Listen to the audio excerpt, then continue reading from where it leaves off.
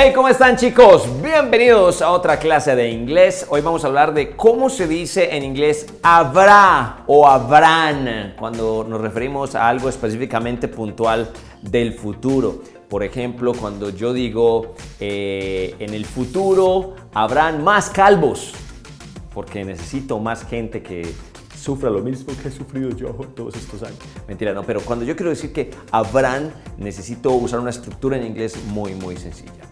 Primero hablemos cómo se dice ese haber en presente, ¿no? Cuando yo, por ejemplo, digo hay muchos carros hoy, hay muchos carros. Entonces, siempre para decir ese tipo de estructuras voy a tener que decir there are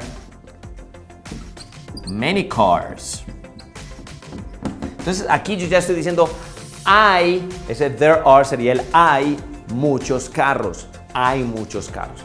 Si yo quiero decir, por ejemplo, hay un carro, uno solo, entonces tengo que decir there, y como es uno solo, entonces sería there is a car.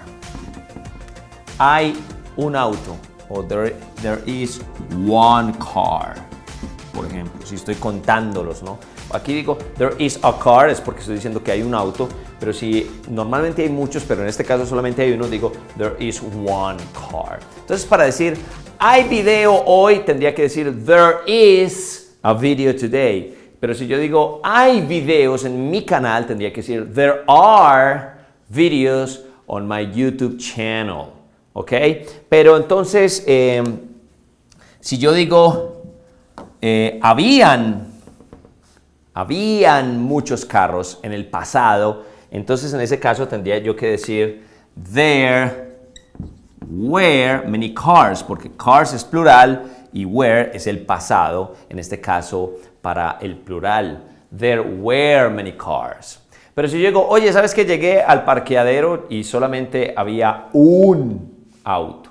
Había un auto, tengo que decir there was a car. There was one car or there was a car.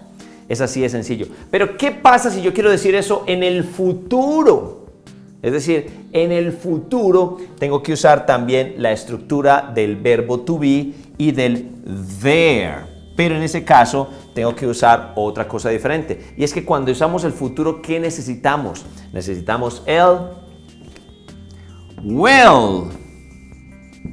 Pero no Will Smith, ni mucho menos, ni Will Ferrell, no. Es el will, que sería el auxiliar que normalmente usamos cuando nos referimos a el futuro, will.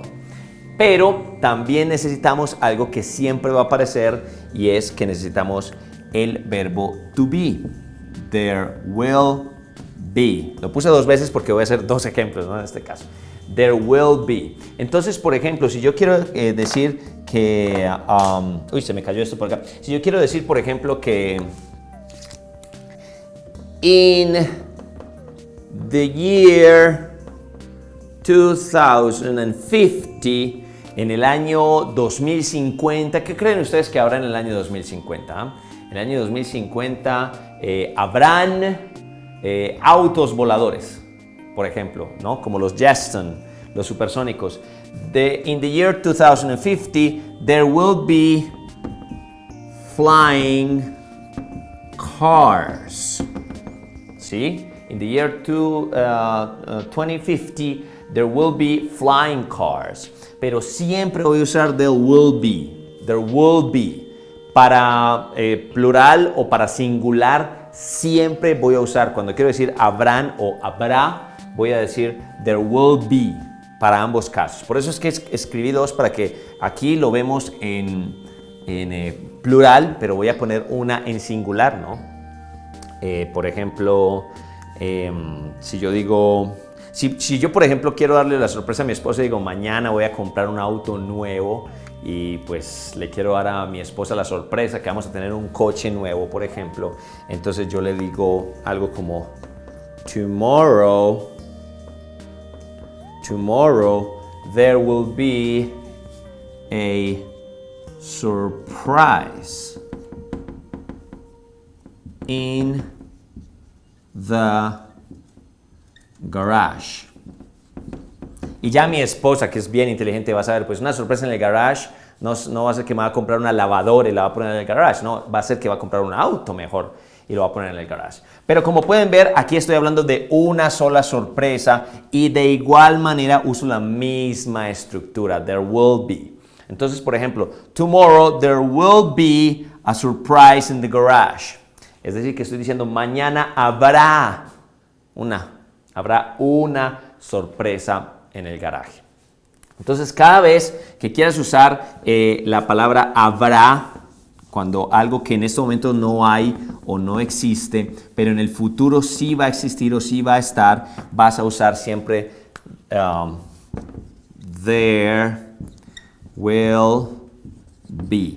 Ahora, hay muchas personas que les gusta hablar con contracciones, ¿no? Las contracciones se usan muchísimo, sobre todo en el inglés americano, porque los americanos hablan como un poco más rápido, como que quieren minimizar las palabras. Por eso ellos no dicen they are my friends, sino que ellos dicen they are my friends. O no dicen I am a professor, sino que dicen am a professor. Entonces, también hay una contracción que puedes usar para esta palabra y sería there'll be. There'll be. There'll be. Por ejemplo, si yo, que soy un romántico, ¿no? Pienso que ojalá en el futuro hayan más personas buenas en este mundo, entonces yo puedo decir I hope in the future there'll be more good people in the world. ¿Ok? There'll be, que sería lo mismo de there will be. Es así de sencillo. Les voy a poner un ejemplo más, como por ejemplo que ustedes están viendo esta clase hoy, pero la próxima semana va a haber más clases. Entonces yo voy a decir next week. Oops, no will, sino week. Next week there'll be more English classes on my YouTube channel. ¿Ok? Entonces yo digo, next week there'll be more English classes on my YouTube channel. Quiere decir que la próxima semana habrá, o habrán en este caso, porque estamos hablando de plural, habrán más clases en mi canal de YouTube.